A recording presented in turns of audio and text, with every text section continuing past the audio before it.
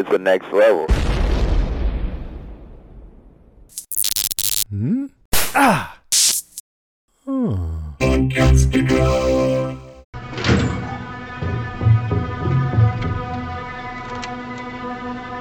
Ben, it's 6 a.m. on Saturday morning. Kwan is pregnant. The fetus is healthy and was conceived on island with her husband. He was sterile before they got here. I'm still working on getting samples from the other women. I should have Austin's soon. I'll report back when I know more.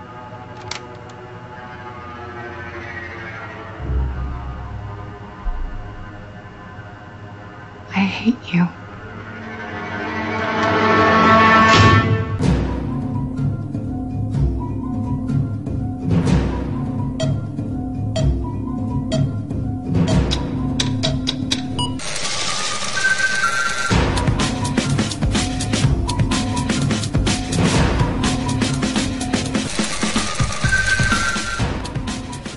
Welcome everyone into another episode of We Have to Go Back Lost Revisited as we once again continue our journey deeper into the third season of the series. I am Ben.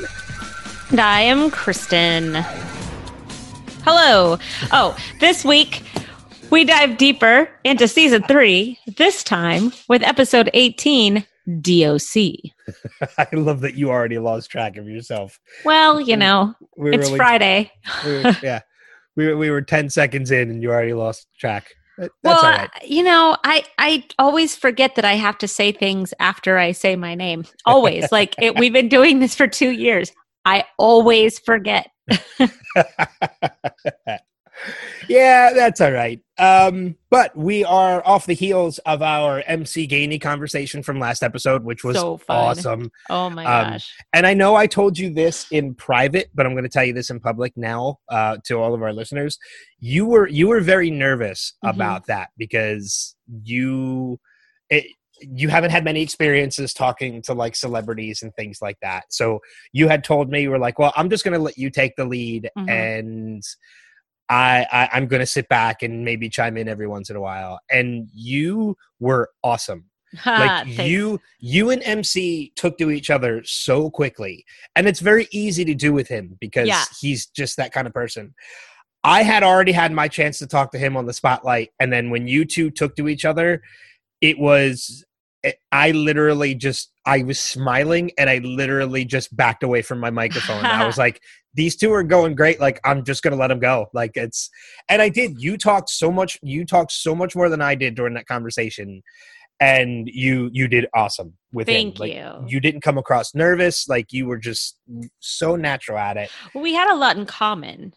Oh, you're both from, attended the same college and all that fun stuff. We were both hippies and we both, you know, I grew up in California. He still lives in California. So, and we both lived in Mississippi. I mean, it was just a lot of it. We had a lot in common. So that made it very easy to talk to him.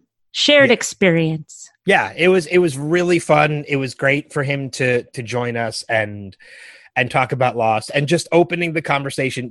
The listeners only heard it once, but you and I heard it 3 times. The whole, we're going to have to take the boy. He kept saying it over and over. I loved it so much. I heard it 3 times because the moment he called, he said it to me. And then I connected you in. And when he started talking to you, he said it to you.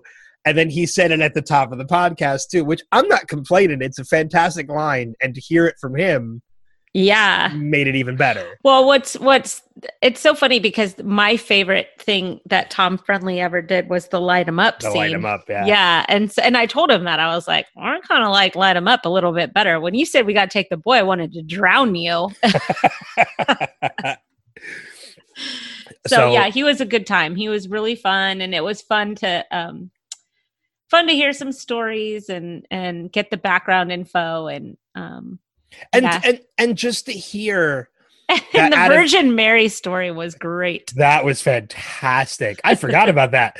But just to hear too, it's so heartwarming to know that, you know, he's a character actor. He's one of those guys that like he gets recognized, but people don't know his name when they recognize his face, but they don't know his name. And he even told me when we had the first conversation, he's like, I'm one of those guys that you'll run into me at the farmer's market or on the street and be like, I know you. Like, are you a fireman or something? They don't recognize him as an actor. Yeah. And this was all before Lost, but since Lost, his notoriety has gone up, and it's been 10 years, and the interactions he has with the fans over Lost has meant so much to him. I love it that he called it the autograph shows. Instead of conventions. It took me a minute. It took me a minute to realize like what he was saying because I didn't understand. And then I realized, oh, I know what he's talking about. He's talking about cons. And he's like, I heard about autograph shows. Yep. So he was so nice, and I have his number. So if we ever want to have him on again, all I have to do is text him, and he'll come on. So he's great, and hopefully this leads to some more cast interviews too, because we've been talking about him for a while. So yeah, I'm glad we finally got our first one in. We're only halfway through the series, so we got plenty of time to still load up on more and such. And actually, like a big calling I've heard from a couple of people is, they want to hear us talk to Michael Emerson and Josh Holloway, mainly because they know our love for those characters. So they want to hear us geek out a little bit over talking to them. That's something I would go catatonic on with Josh Holloway. And I would only want to talk about Colony, to be honest. I know. I had somebody tell me that too. They were like, Kristen's only going to want to talk Colony if you ever get Josh Holloway. I know. I just want to talk about Colony. Yeah. Oh, I love that show so much. It's so good. So, but yeah, so the next episode of Lost has come up, and that's the one we're going to talk about this week, episode 18, DOC. I want to say real quick, yes, there is a lot of stuff happening in the country right now and in the world, and ordinarily, Kristen and I are very vocal about that kind of stuff, but we need to keep things lighthearted right now. So we want to provide you a little bit of an escape from all of that by just jumping right into talking about Lost. We might spend a couple minutes on it at the end of the podcast, so feel free to hang with us a little bit by the end. But for right now, we're just going to jump right into Lost, because otherwise it's going to take like a half hour and 40 minutes before we even start talking about it. Yeah. Episode 18, DOC, a Sun flashback episode. And I want to actually kick things off on this one because there is one main thing I really, really realized about, about there's something I came to realize from watching this episode again. I don't know why I never picked up on it before. I think in the back of my mind, I always knew it.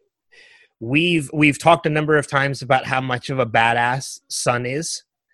I'm going to talk even more about that and say, like, I don't care who you are. If you disagree with me or not, you can fight me on this point. Not only is Sun a badass, she is the bravest fucking person on that island. Yep.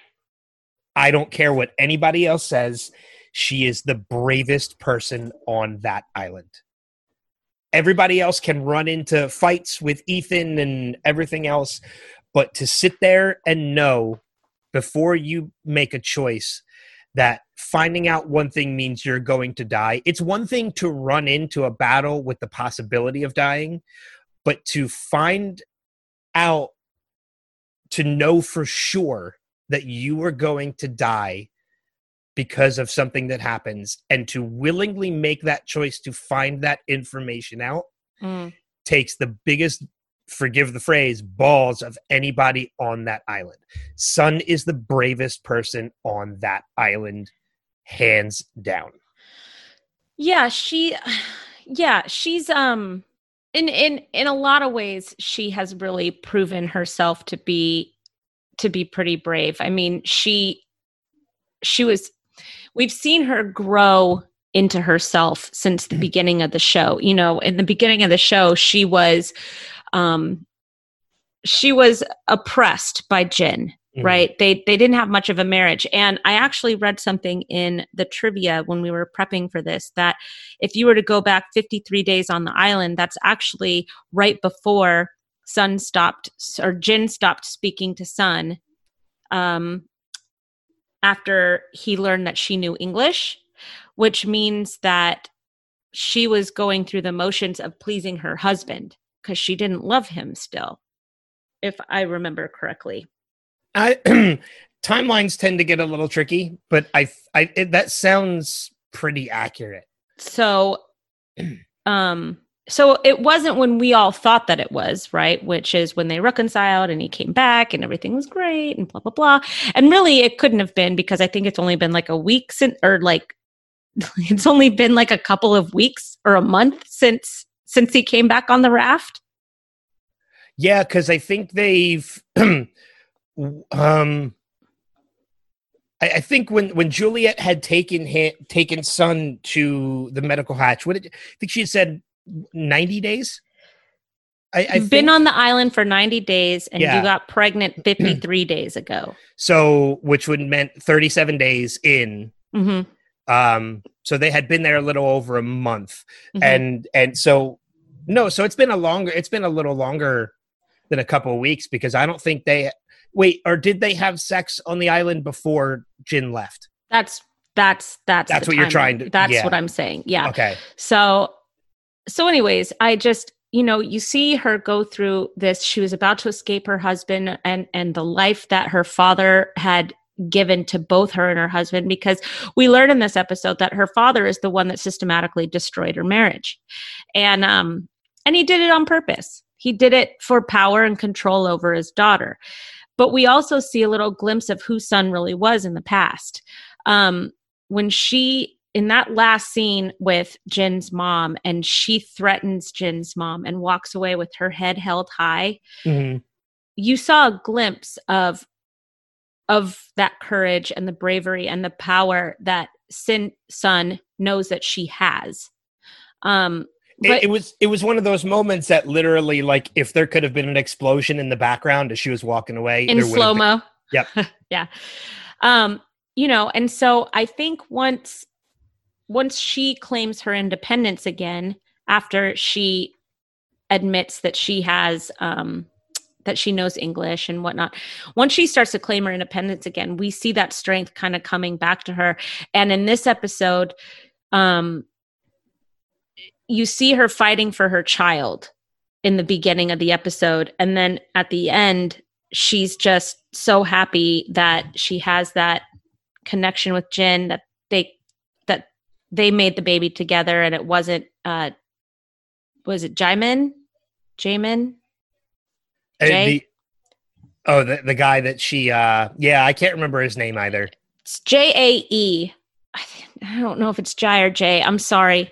I'm so sorry. I should have tried to figure that out. Anyways, it's funny because he's kind of become already, even though he's very important to Jin and Sun's backstory, he's kind of already become a forgotten character. Which is great, because I think that proves that Sun has transitioned into being that marital unit with Jin.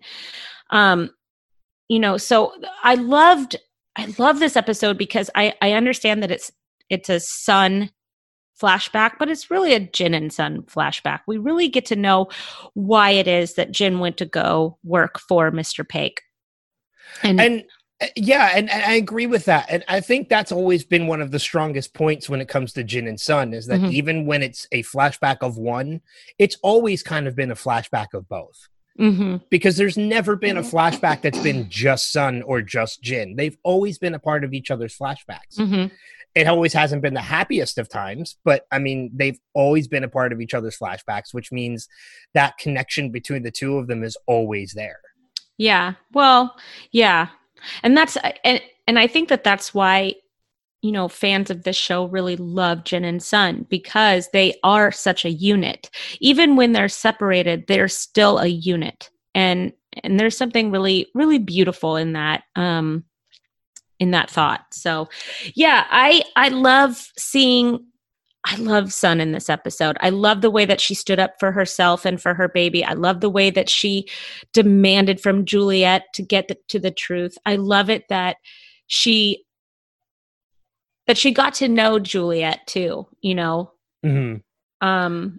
Because at this point, if you're a first time watcher, you're still not sure about Juliet, even with that even recording more so, yeah. at the end.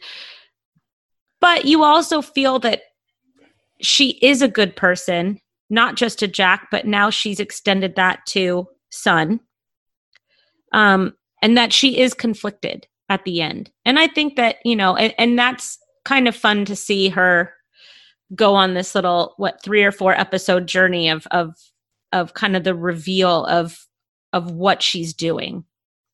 Yeah, because actually I think it's, I want to say, I don't know if it's next week or the following we find out ultimately what the plan with Juliet is. Yeah, I can't remember, but in preparation for MC Gainey's interview, I watched Through the Looking Glass last week, and and that's the finale. So by the finale, everything's revealed about Juliet. Yeah.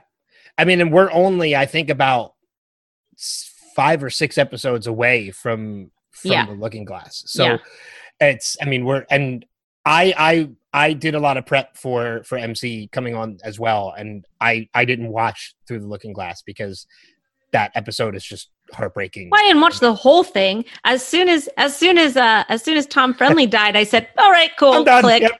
Yeah. I'll save the heartbreak for later. Yeah.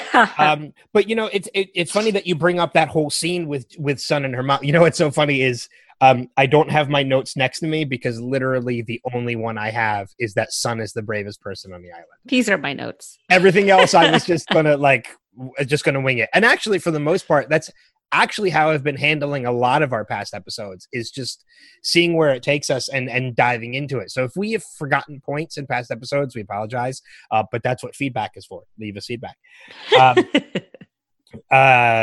So yeah, it's great that you brought up that scene with Sun and Jin's mom at the end, because it was very reminiscent of a future scene that we're going to get next season, which, again, spoiler-full podcast, we talk about the future of the series as well.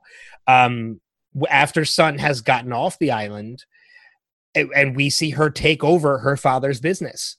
Like, that's the badass that Sun is. And she realizes a lot of that while she's on the island.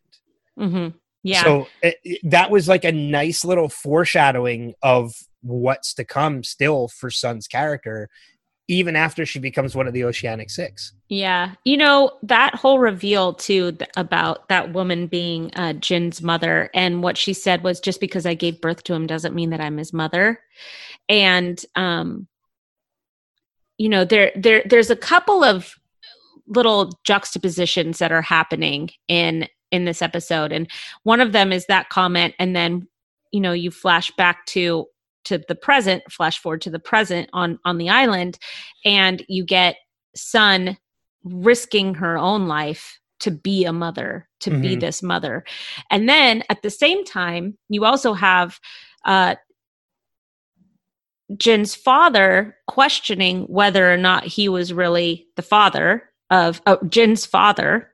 And then you flash forward to present again, and Sun is talking about she doesn't know who the father of this baby is, which could have been Jin raising Sun's baby as his own if Sun had died by himself. Which could have been very similar, yeah, which was almost would have been very similar to his own circumstance. Right. So it is, but I love that they changed. I love that, Jin is the father. I love that Sun does get off the island. I love that the baby is born, right? There's a lot of a good that happens, and the past is not repeated in this sense, which is great. Right. Yeah.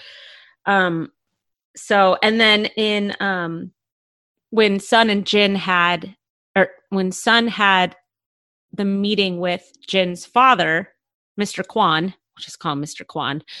In the background, you see Jin's army picture and Jin with a martial arts trophy, which I thought was really nicely done, because Jin does that roundhouse kick. That was so phenomenal when that happened. But it's like, I mean, for the character, it's totally out of nowhere. You're like, what are you doing? And then you see that somebody has very subtly placed that in the background to back up that roundhouse kick, which it just goes to show the little details that the showrunners put in there and the thought that they put into their story. They're not lazy. And that to me is just fantastic. Yeah. Oh man, that whole moment with Mikhail, who again just happens to appear out of nowhere when you think he he's saw gone. the flare gun. No, but I mean, like, he appeared out of nowhere, as in, like, of all people to show up. Well, we thought he was dead. Everybody thought he was dead at this point. Yeah. So how many times does he die? I think I want to say it's only 2 or 3. I like it that you say only. Like, well, normally people die once. I know, but like, I think it's only 2. Like, we thought he died through the fence. And find out now that he survived. Oh no, he got shot too. At one point, outside of the radio station. Well, does he die in or the communication station? Does he die in the? He's dead for good in the Looking Glass. Okay, Okay, that's the final. Okay, that's the final. He doesn't pop up with scuba gear. No. The grenade outside of the Looking Glass is the final curtain for Mikhail. Because remember, we had that conversation with one of our listeners where she said he shows up again in season 4. I'm like, no, he doesn't. Looking Glass is it. And she was actually thinking about this moment in this episode. She thought that was next season. I'm like, no, that's still this season. But yeah, so I mean, going back to Sun and that connection with Juliet, I thought that was such a great moment for both characters. I mean, obviously, again, proving that Sun is the bravest character on the island. I'm just going to keep driving that point home because it's the truth. To find out, yes, Sun is the father, but that's more important to her than the fact that the baby will probably never be born and she won't survive. The fact that that Jin is the father was more important to her than anything else at that point. Which just strengthens that connection between the two of them. It also goes to kind of the culture that she grew up with, because there was a lot of talk about shame in this episode. Mm-hmm. And, Sun was trying to save Jin from the shame of his past coming to light. Even though Sun knew it, she protected Jin from having to admit about his past. Because he was a very prideful man. And she then put him in to her father's life, which again, that was her shame that she buried, that she carried to save him from the shame of his past. And then it kind of resonates on the island, because if she had been pregnant by the other guy, I was going to try and say his name again.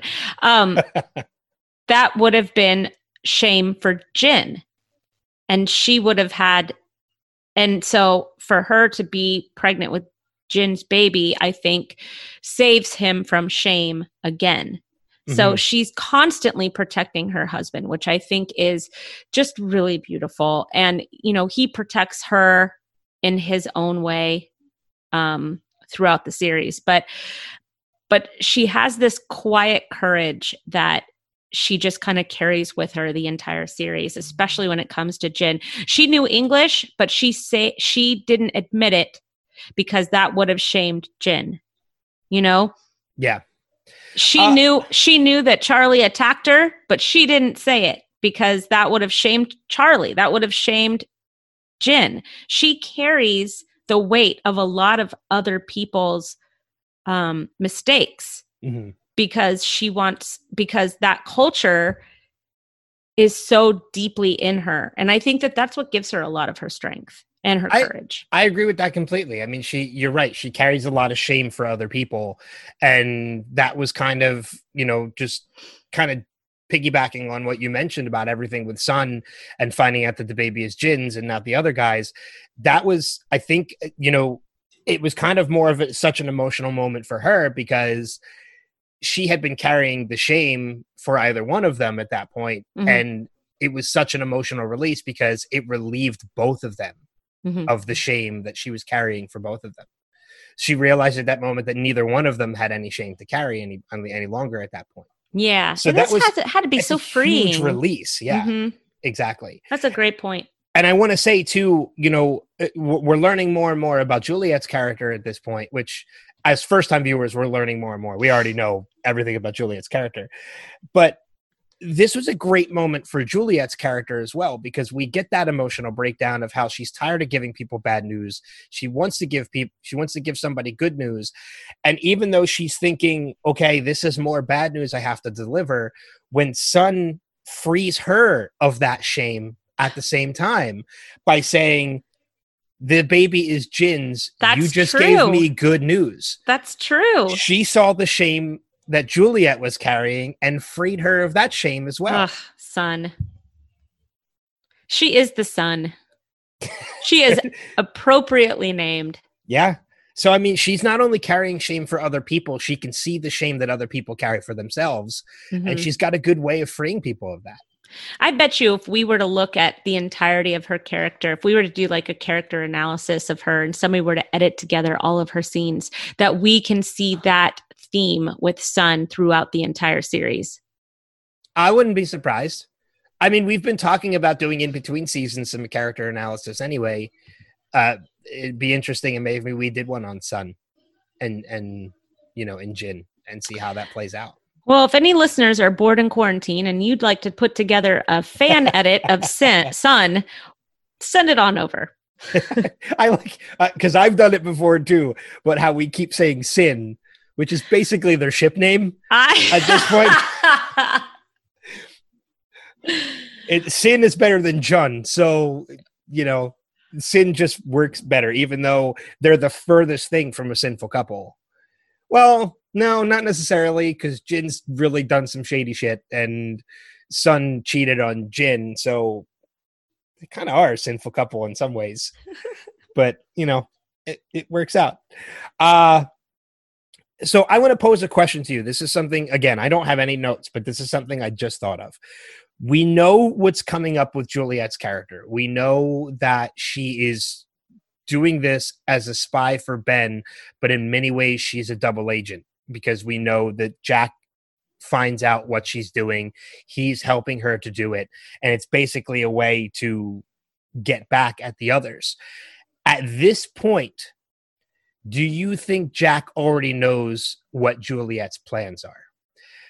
No. I disagree. I think he does, because the moment with Jack and Sun in her garden, I think is planting the seeds for Sun. It's a reason to get Sun and Juliet to talk to one another so that Juliet can get to the bunker. I think Jack already knows at this point, and he's helping to plant the seeds to get this even further. I think Jack already knows, and he's in on the plan. Does not put him in a very good. Oh, he was already not in a very good light in the beginning of this episode anyway. When he kneels down to ask Sun, can I give you a hand? And then the moment he's done talking to her, he gets up and leaves.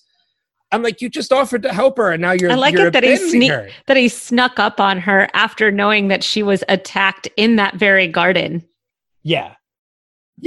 I thought about that too. You know what I mean? Like, it's like if you're coming up on Sun in her garden, just say, "Hey, it's Jack. Here I come. Just to let you know, I'm on my way. I'm 10 feet away. Oh, that was me.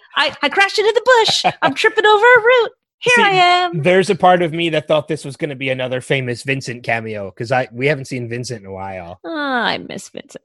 But we know he's still alive. I did see him in Through the Looking Glass. Yeah, we know he's still alive because Vincent is one of the few people that makes it from pilot to finale. Yep. So, but yeah, I think Jack's already well aware of Juliet's plan at this point. Hang on. Okay. Can we imagine being that dog when the island is spinning? Thank you for saying that as I was taking a drink. That's the truth, though, because where the hell does Vincent keep jumping to? Vincent's just running around the island like random places, but he survives. So there's really not much else you can say about Vincent. I just had this crazy visual in my head, but before we moved on, I just had to. I I just had to say it out loud. Faraday goes crazy, or no, not Faraday. Charlotte goes crazy from all the jumps, but somehow Vincent survives. Well, dogs are a lot cooler than humans. The strength of a canine. So, well, why don't we move over to the other storyline of yeah, the because I episode? mean, there's a lot there. Well, I mean, I don't know if there's a lot there to unpack, but there's definitely some stuff there to unpack because let me tell you too, with everything that happened with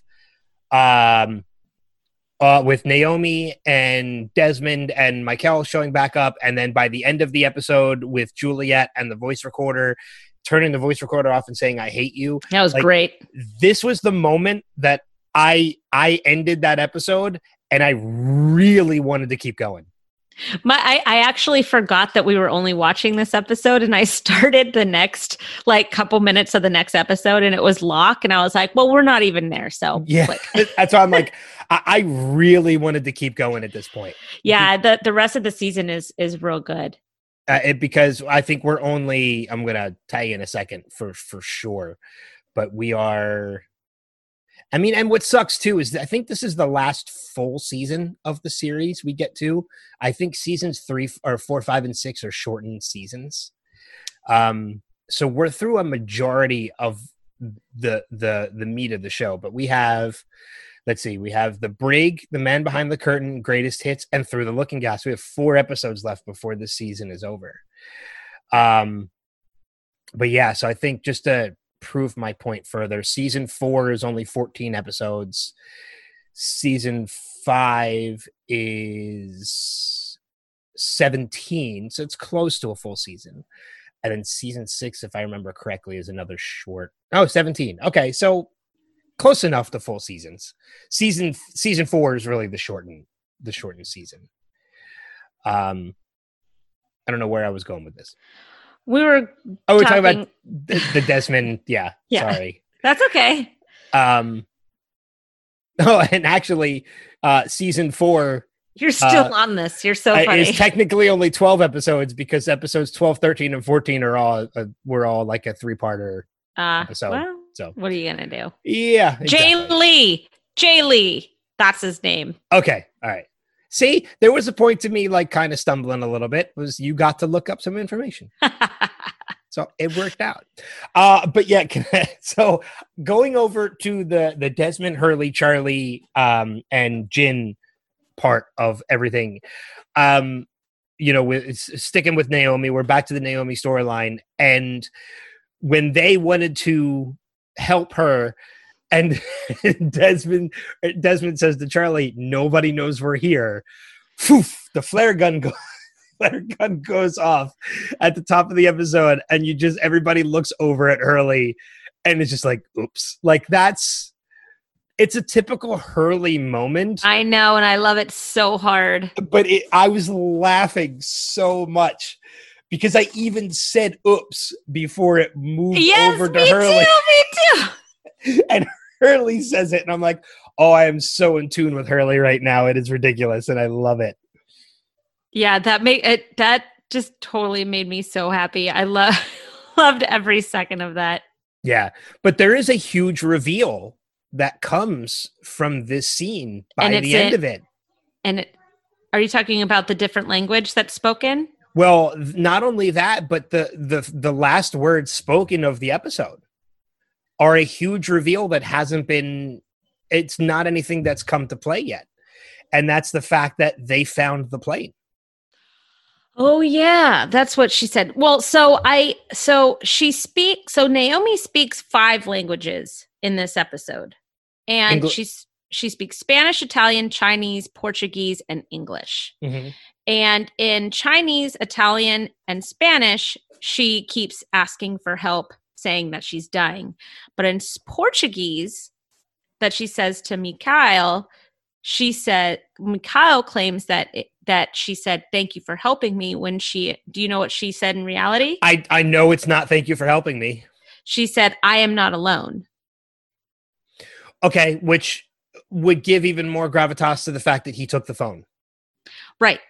So then in English, she says, no, flight 815, they found the plane. There were no survivors. They were all dead. Mhm. So we have two big reveals from Naomi. One was only if you knew Portuguese, and the other was in English. Also, earlier in the episode, you had to have known Korean to hear Mr. Paik talking with his people, because that translated to the employee saying, "We haven't received the forged conveyance permit yet, Mr. Chairman." And Mr. Paik said, "I heard the Hanzo Foundation is filled with anger at the fact that our side didn't offer the equipment." But what would that be in regards to? Because the plane hadn't crashed yet at that point. But Or that was that just just means the- that he's been working with the Hanzo Okay. Foundation. So that was simply just nothing more of just a tie-in The with Dharma, the a Dharma connection Okay. before. I was going to say, because Sun got obviously there. the equipment couldn't have been, they're talking about couldn't have been used to bury the plane because the plane hadn't gone down. Right. So, okay. So that was more just to make the connection between Paik to the Hanzo Foundation and the Dharma Initiative. Right. Okay. Offer the equipment. I wonder, because he was in steel, wasn't he? No, he's automotive. So yeah, so I guess that would be steel in a sense. If he's automotive, maybe he created the fake plane. Well, no, because No, we because it find was Charles Woodmore. we find out because this was my research with MC Gainey in the Meet Kevin Johnson episode in next season, in season 4, we find out that Charles Whitmore was the one that bought the plane and then dug up the bodies from some third world country to put in the plane that they put at the bottom of the ocean as a cover-up. That's right. Gosh, So what a weird that was- show. That was still so fresh in my mind that when Naomi said, like, they found the plane, there were no survivors, it didn't click right away that, like, oh yeah, this is the first we're hearing about this in the series. Yeah. I heard this last week because I flashed forward in talking to MC Gainey, but yes, in the progression of the series, in the timeline of the series, this is a huge reveal because this is the first time we're hearing about this. Right. We don't Right. get more information on it until next season, but yeah, this is the first we've heard of it. There's a lot going on under the I don't know, behind the curtain, I guess. Now, do we meet Faraday and Charlotte this season? I think so. No. I can't remember. I honestly can't remember if we meet them this season or if we don't meet them until next season. I guess that'll be a nice little surprise for us. Yeah, because It's I know okay to have a surprise once in a while. I have tons of them. I want to say it's next season Okay. because this season ends with them finding their way to the top of the mountain so that they can get a signal on the phone. And because I remember it's Jack on the phone saying, like, we're the survivors of Flight 815, and he's talking to the boat. No, we're the survivors. No, sorry. Yeah, that's early on. We're past that point. So I don't think Charlotte and Faraday show up and Miles show up until next season. Oh, Miles. I love Miles. Miles is a very underrated character. Like, he's one of those guys that I think I hated in the beginning, and by the end I really started to like Miles. I like that actor too. Yeah, he's been in a ton of stuff too. Ton of stuff. We should reach out to him. Just get him. His first Faraday's first episode is season 4, episode 1, the Okay. beginning of the end. Okay. All right. So yeah, so then that's when we're going to meet Charlotte and Miles as well. Yep. So, and Not too long. man, there's so many characters we get introduced to next season. Between Miles and Charlotte and Faraday and Kimi and oh man, what was his name? The helicopter pilot. Oh, his name was Helicopter Pilot. No, it's not helicopter pilot. He has an actual Frank. It was Frank. That's right. Yep. Yeah. Lapidus. Frank Lapidus, I think was his last name. So yeah, Frank Lapidus. So yeah, and so yeah, we're gonna meet so many new characters next season. It's gonna be so much fun. I think I'm tapped. Yeah, I'm done. That's all I really had. I love Sun. I loved kind of digging into the behind the scenes of this episode. I liked doing the research this week. I thought that learning about what the translations of what was being said and what was in Mr. Kwan's little shack, just the little details that the showrunners did to make this episode even richer, that you completely miss if you're watching for the first time or you're a casual watcher of the show. So I really enjoyed that aspect of this episode. Yeah, I feel like I've kind of gotten away from my over-analysis mode where like I'm looking for all these moments of symbolism, and I feel like I need to go back. Forgive the pun. Yeah. Well, let's just forgive ourselves for the times that we live in right now, that, we're at least still recording. We're watching the show. We're enjoying each other's company. I think that's great. So, yeah. I have a feeling though, watching next week's episode, which or next episode we're going to talk about, and which is The Brig, which I think is a John Locke. It's a John Locke episode. I have a feeling if this is going to be the moment I'm going to break, and I'm going to get to the end, and I'm going to be like, okay, I got to watch the rest of the season. Like I have to. Yeah,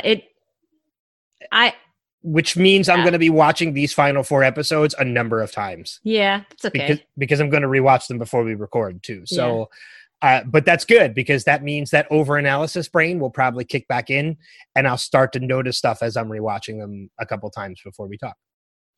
So who the hell knows? I might jump right back into them as I'm editing this episode of the podcast. I might watch the next one just to see how it goes. But yeah, so we have some feedback, as we usually do this week. We have 3 voicemails to listen to this week. We encourage all of our listeners to leave us feedback if you disagree with something we have to say, if you agree with it, if you picked up on something that we didn't talk about. This is the perfect way to do it, is by leaving us feedback. And there are multiple ways you can do that. First and foremost, I don't know why I say foremost. It's just habit. But first, we are on Facebook at facebook.com/Lost Revisited. We're on Twitter at Lost Revisit Pod, and we are on Instagram at Lost Revisited Pod. You can email us at lostrevisited.pod@gmail.com. And if you want to leave us a message, you can record it yourself and send it to our email address. Cool. So we have 3 voicemails to listen to this week. Our friend Steve, as always, has left us a voicemail. Des has listened to your request and left us a voicemail over an email. And our friend Jill has left us a voicemail. Has Jill left us a voicemail before? Never. This is the first time she's doing it. All right. Can we play her first? I was just going to ask, which one do you want to do first? I think we should do Jill. All right. So then here it is, our feedback from our friend Jill. Hey, Ben and Kristen, it's Jill. I am calling to leave you some feedback. I'm glad you guys are recording again. I know you kind of been on hiatus and then back and then out again, and it's just a crazy time right now. Thanks for rubbing it in. Anyways, I just had a couple things I wanted to talk about, catching up on your podcast. And first off, why haven't you watched the finale of Manifest? Was that both of you? Was that just Kristen? You got to get on that. It was really good. French trivia, Ben. I want to be involved in that. So we got to talk, because I got to get on that. She hasn't talked about Lost yet. As far as things I love recently, have you guys been watching New Amsterdam? Ben, I know that was a really popular show with you, popular new show. I'm so excited that Daniel Day Kim is on that show now. I can't wait to see more of his character. And other things, I have binged both seasons of Dead to Me. I had seen season 1 when it came out, and it was awesome, and I got Nathan to watch it with me, and then we binged all the way through to season 2, and I highly recommend that show to anybody. And we also just started Ozark. Ozark is great. We are only maybe a little more than halfway through the first season, but I'm completely hooked. I absolutely love where that show is going, so check that out if you haven't already. And then lastly, I just wanted to say I loved your interview with MC Gaines. His wife was cracking me up, the way that she just kept kind of like shouting in and saying things over him, and it was just great. And he seems like a really nice guy, and I'm really glad that you guys got to talk to him, because it was fun to listen to. So anyways, I just wanted to say, hey, I miss you guys. I love you guys. I'm excited to hear you in my ears every week, even though I'm not following along with Lost. I have seen the series, so it's fun to just kind of relive it, listening to you guys talk about it. So other than that, I will talk to you guys soon, and hopefully I can get on that Friends trivia, Ben.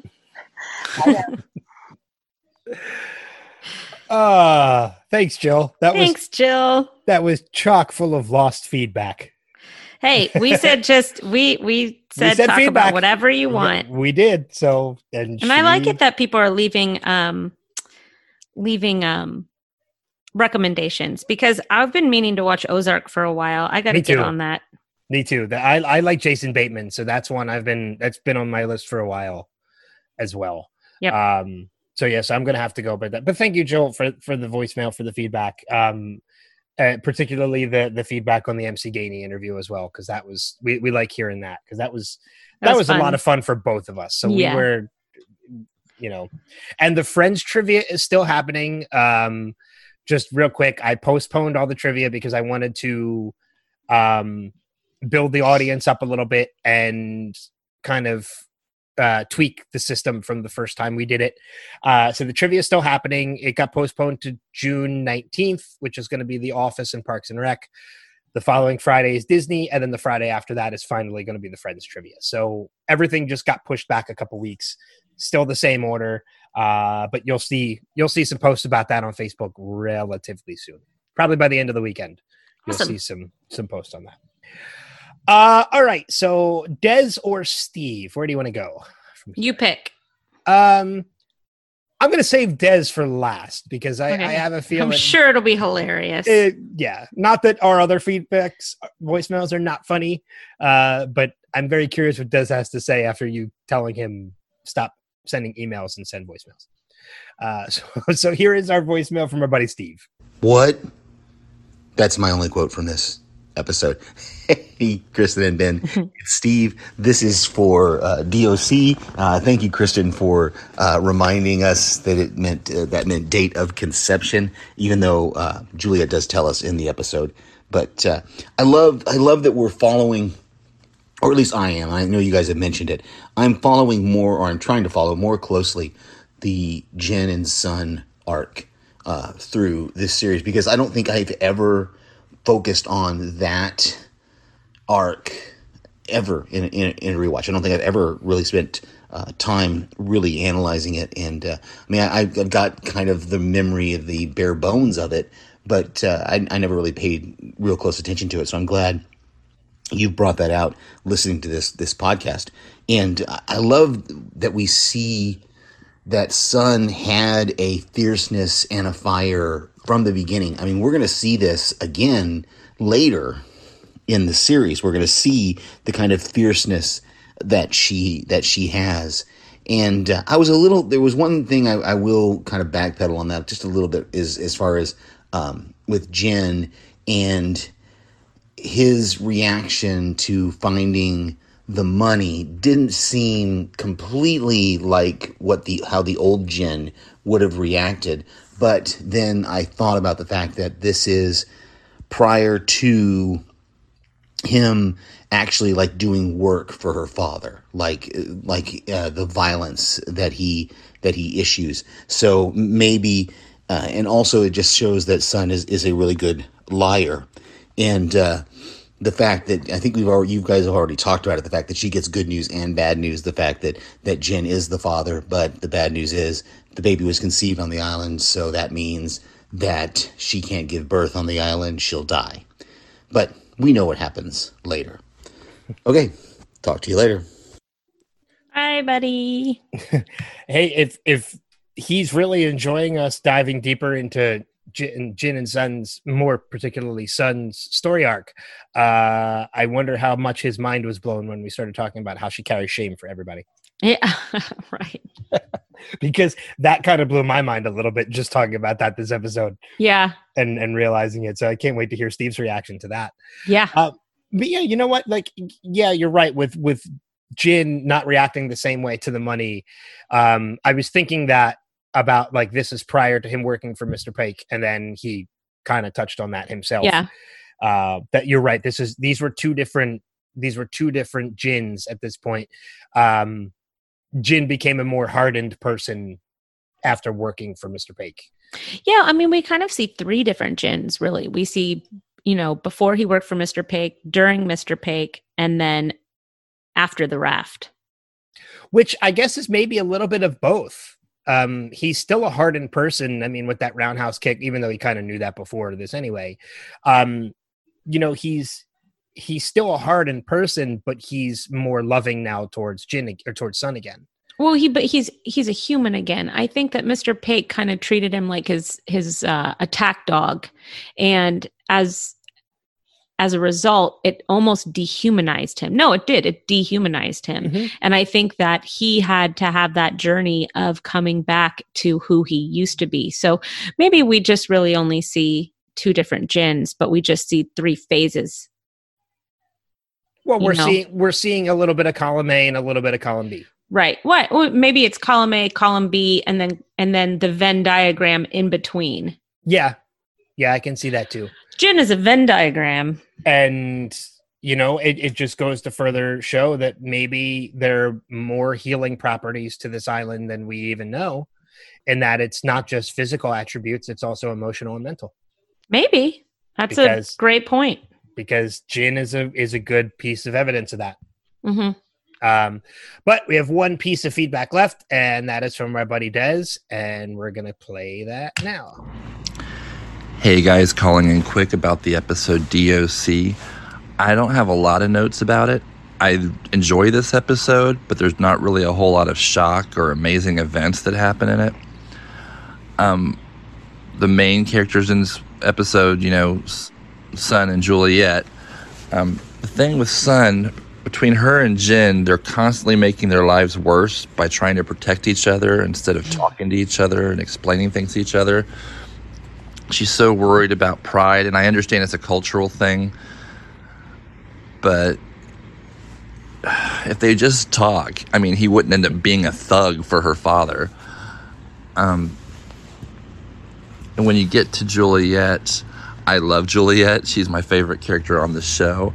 But she occasionally does this thing, and she really does it in this episode, where somebody's upset, they will start asking her questions, and she will just stare at them until they get all riled up and upset. Sun asks her like 3 or 4 questions, and Juliet just stares at her, and then she finally pauses and answers her. She does this a lot during the series, and I love her, but it drives me nuts. Also about Juliet, with the samples she collects from the women, I'm trying to remember exactly where that went and if she actually did get samples from everybody, and I'm just picturing her going from tent to tent collecting, I guess, hair samples or whatever, because I doubt she got blood samples from everybody. I don't really remember what went with that. Naomi, when Mikhail says Naomi, all I can think of is it's just like another episode or 2 before it was, John Locke does his typical John Locke thing and does what John Locke wants no matter what happens. And the other thing with Naomi, it drove me nuts for a long time trying to figure out who she was outside of Lost. And she was the wife, Sarah Evers, in The Haunted Mansion from Disney with Eddie Murphy, which seriously I think is a completely underrated movie. I loved it when it came out. My kids loved it. Used to watch it all the time. That's really all I've got about the episode. Just want to tell everybody, be safe and be kind to each other. Love you guys. Bye. Thanks, Des. I never picked up on the whole Juliet stare kind of thing. I guess it's there. She does it. She does it because she doesn't want to tell Sun, you're gonna die. It's when she withholds information. It's when she has literally no idea what to do. So she's just caught in a. I think she's caught in like a moral dilemma. Yeah. Yeah. I mean, because we know by the end of this episode, she's not happy with what she's doing for Ben. I mean, the whole turning off the voice recorder and saying, I hate you. That goes to show you right there that, like, yeah, she was helping Juliet, or she was helping Sun. She had an ulterior motive for what she was doing. But so, I mean, you kind of go through these really quick moments with Juliet where she's helping Sun. you really start to get a better feel for Juliet. You really start to like Juliet. And then you get this moment where she's talking into a voice recorder telling Ben all this information, and you go back to hating her. But it's kind of only for a moment, because by the end, when she turns off the recorder and says, "I hate you," it's like, okay, she's still doing things for Ben, but she doesn't want to. So now you're back to mixed emotions on Juliet again, if that makes any sense. Yeah, I and I love it that they keep Juliet a mystery for a couple of episodes, because it makes the story more fun, God, it's so weird too to think about that we're at this point with Juliet where she's a total enigma, and you go back and forth on her so much, just to think that by the time her story wraps up, she becomes such a loved character. Man, I agree with Des. She's one of my favorites, and her with Sawyer is just perfection. And on that note too, I know next episode we're going to be talking episode 19, The Brig, which is a John Locke story, but it is a heavy Sawyer story too. I know. This is so exciting. There is such it is a big moment for Sawyer. Like closing out a chapter of his life moment. Yeah, I'm excited. Sawyer. I'm excited for it. I just remembered that as we were listening to Des's voicemail. I'm like, wait a minute. There's something big that happens next episode with Sawyer. Yeah. So yeah, I can't wait to talk about that. But yeah, so leave us your feedback for any of the episodes. Good, bad, indifferent, or even recommendations like Jill did. We'll gladly listen to them and probably check them out, because we're going to have a lot of time on our hands for the foreseeable future. As much as we hate to admit it, numbers are starting to spike again. These close quarter protests are not going to help that at all. So, but that's fine. I don't know. It's fine and it's not fine. Like, I fully support the protests that are happening right now, but at the same time, I need everybody to stay healthy. I mean, look, here's the thing, and this is the moment where we're going to talk about this for a couple minutes and spend hopefully only a couple minutes on it. But so if you turn it off, thanks for listening. Yeah, thank you so much for listening. Week. But I mean, we just want to say that, Chris and I are very vocal in our own communities as well as with each other, and to stay silent is probably part of the problem on any of this. So we are like so many other people in the country right now. We stand behind the protesters. Hopefully, I'm not speaking for you, Kristen. If I am, please correct me.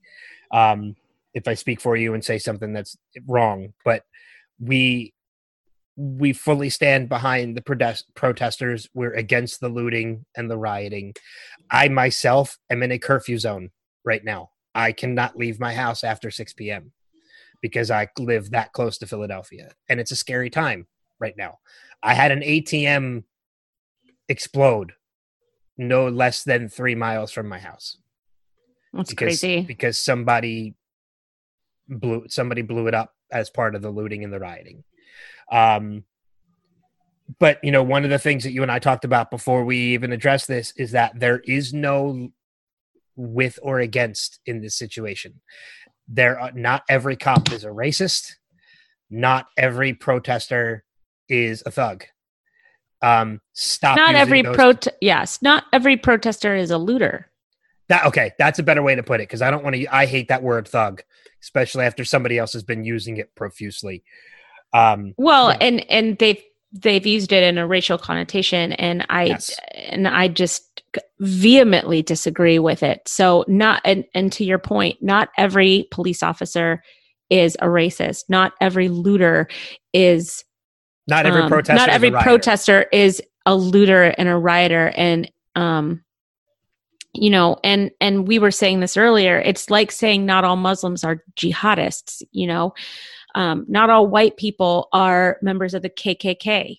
Mm-hmm. But now is a time for us to stand up and put out the fire that is Black America right now. They need our help. We need to listen. We need to educate ourselves. I consider myself very educated on this subject, and I admit that I could be more educated and I could be more vocal. And I'm exactly the same way. and I'm happy to do that. I'm happy to be a voice if that's what people need from me. I'm happy to shut up if that's what people need from me. I just want to be a part of the solution. That's all I want to do, is be a part of the solution. And I think that I can say the same for you, Ben. We want to be a part of the solution. So I'm looking forward to what comes next. I'm looking forward to the possible change that this can affect. I'm not saying it's going to happen. I think we have a long way to go. And the only thing that I can do right now is to say, sign the petitions, call your representatives, call your attorney generals, call your senators, call whoever you can. Be a part of the solution. Be on the right side of history, and register to vote. Register to vote. Register to vote. I don't care if you have to cover yourself in plastic wrap. I don't care if you have to wear a hazmat suit to the polls. Go and vote.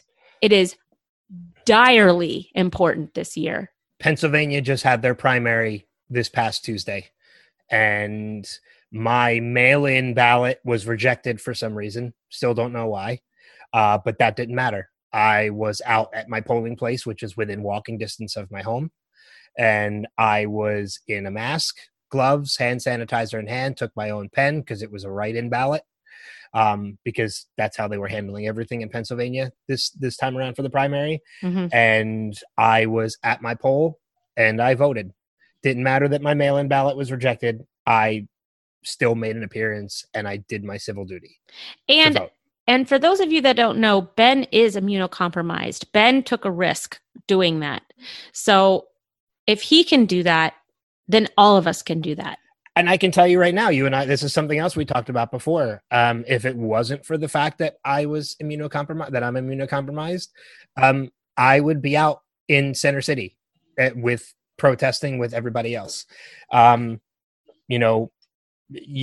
who goes out protesting takes a risk of being attacked, whether it's by looters or by police, because let's be honest, while we say not every officer is a racist, there are a number of videos out there showing police brutality, which is kind of a huge problem. It's a huge problem because that's what people are protesting. Yeah. So it's a big enough problem that the entire world is protesting it right now. So to beget protesting against police brutality and trying to stop it with police brutality is just furthering the problem. Yes. And it doesn't help that people in our government are encouraging it. Yes. We're not going to name any names, but there are people very high up in the government who are encouraging violence to beget violence. And that's just furthering the problem even further. That was kind of redundant. But anyway, so if it wasn't for the fact that I was immunocompromised, I would be out there. And I want to say, too, I come from a law enforcement family. Mm-hmm. My father is a retired police officer. My uncle is a retired police officer. I have other police officers in my family. I myself went through the New Jersey Police Academy when I was younger, outside of high school. Never committed to becoming a police officer, but I went through the academy. So I have law enforcement in my family. And there's a part of me that is proud of that. And there's a part of me that is very ashamed of that right now. Mm-hmm. I ride that line. I absolutely agree that blue lives matter, just like all lives matter, and Black lives matter. Black lives matter is the most important thing right now. Absolutely. I don't care what anybody else says. Because by saying Black lives matter, you're not saying only Black lives matter. Black lives matter is included in everything. It is, they are our brothers and sisters as much as anybody else. I have friends of color, as do you, who I'm very close with. And there's a part of me that feels very ashamed that we are letting them down. Yep. And even though we personally are not letting them down, we're fighting for them. It is our responsibility as white Americans, or just white people in general, to enhance their voice that is not being heard. And that is a responsibility right now. And that's what we're trying our best to do. And that's really all I can really say on the matter without getting heated. Yeah. And you know what? And I think that that's enough. I think that that's more than enough. We, you know, we don't have to say much more than that. You know, so everybody stay safe. If you're protesting, we're with you. Just stay safe. You know, stay vigilant. I think that we need to keep our feet on the gas. I want to say at the same time, too, if you're a protester, yes, we stand behind you and stay safe. But also, if you happen to be a law enforcement officer and you are out there on the street to control and monitor everything that is going on, we encourage you to stay safe as well. But just remember, these people this is their First Amendment right. Don't try and take it away from them with violence. Mm-hmm. And if you see anybody else that you are working with do that, stand up and say something and stop them. Because that's also another issue but I mean, at the same time, there are videos out there of police officers stopping other officers or getting between officers that are being violent and protesters. So there's so much chaos out there right now, and it's hard to keep up with, honestly. So I will just blanket it by saying whether you're a law enforcement officer, whether you're a protester, or you're at home from the pandemic, whatever you are, whoever you are, stay safe. That's just blanketed across everybody. Yep. So let's throw out a couple recommendations before we wrap things up. And we're going to kind of tie this into the last conversation with our recommendations this week as well, because it is a responsibility to kind of educate yourself against the things that are going on in the world right now. So that kind of is what we based our recommendations off of this week. So You and I share one. So I'm going to kick it over to you to make that recommendation. It's really the only one that I have. It's, you know, and I've made the recommendation before because I read the book last year and the book was one of the best books I've ever read. And I have bought copies for other people and I've recommended it to other people, and that's Just Mercy by Bryan Stevenson. It's a fantastic book. Based on a true story. Yeah, it is. It is a true story. It is Bryan Stevenson's story. The book is his story, and it's how he was a Harvard. He is a Harvard law graduate. And he instead of taking a big law firm job, he moved down to Alabama, and he started the Equal Justice Initiative to help African American men get off of death row that were wrongfully convicted. It's been his life's work. The story is incredible. They recently made it into a movie with Michael B. Jordan. Which I watched last night, and it was amazing. And it's fantastic. Really yeah. I think that it should be required reading right now. If you want to know about how history repeats itself, I highly recommend Eleanor Roosevelt's book, Tomorrow is Now. Her chapter on the social revolution that needs to happen in 1962 is so resonant today. And the work that she did for human rights with the United Nations, for finding equality for African Americans in this country. If you don't know where else to start, it is a quick 100-page read. And it is, again, I think it should be required reading if you have not read it. So those are I'm very booky right now because of being in the house. I'm reading so much right now. And I am trying to get my hands on the book, How to Be Anti-Racist, but it's almost impossible to find right now. Yeah, but I can find it on Kindle. So I was just going to download it on Kindle. Yeah. I was just going to say it's probably on either Kindle or audiobook, or Audible. So it is, but I like to buy used books for my pocketbook. Okay. So it's really hard to find right now, but it's important enough that I'll probably end up just downloading it on Kindle. Yeah. Yeah, Just Mercy was mine as well. As I mentioned, I watched the movie last night. I've been meaning to watch it for a while. Even before all of this started happening, I've been meaning to watch it and familiarize myself. I was kind of familiar with the story already, but I wanted to watch the film to just get a better gauge for it, and I wasn't disappointed at all. Like, I ended up crying at the end of that movie. Oh, yeah. Well, you'll cry several times when you read the book.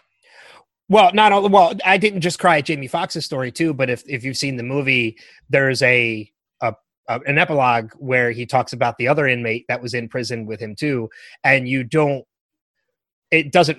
movie doesn't focus on his story, but you get the follow up to his story as well. And when you see the video of how he was released from prison in, like, I think in 2015, after 30 years of being wrongfully convicted, and him reuniting with his family, like that. Spoilers. If you look, just watch the movie.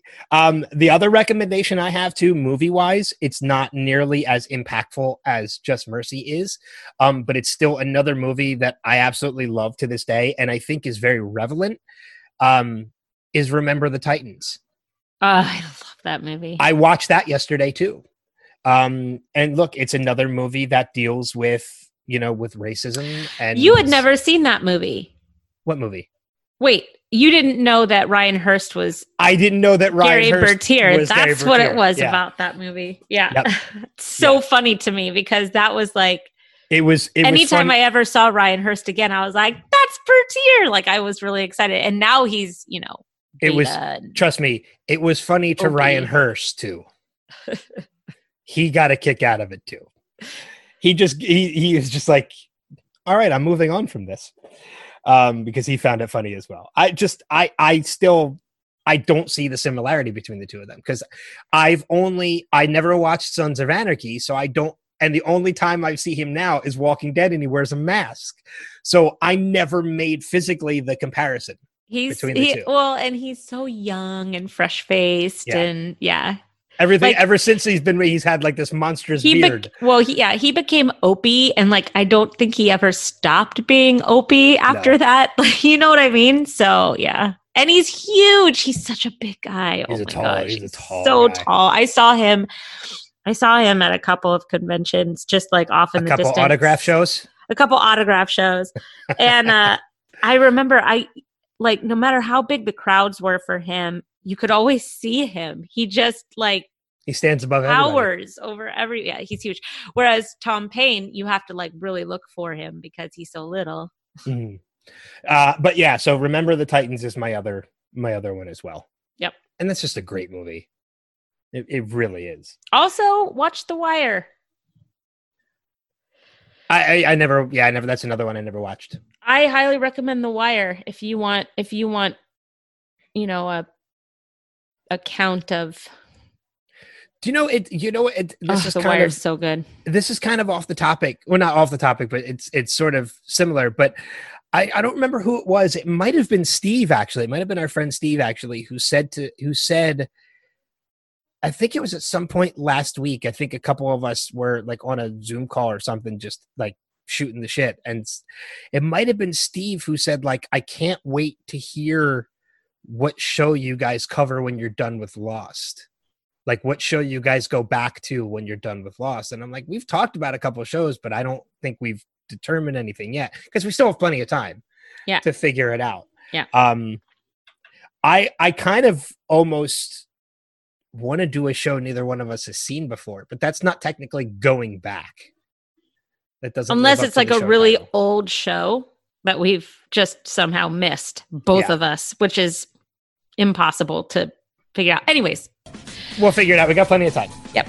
So, but I think that's going to wrap it up for this episode of the podcast. As we mentioned, make sure you leave us feedback for whatever reasons that you want. Good, bad, indifferent, whatever. And next episode, we're going to talk episode 19, The Brig, which is The Brig? but unless you have any final notes, Kristen. Nope. All right. That being said, thank you as always for joining us. And until next time, we'll see you guys further on down that rabbit hole. Take care. Toodaloos.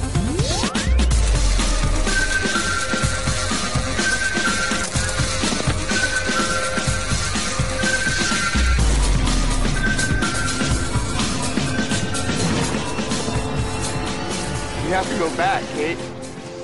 We have to go back!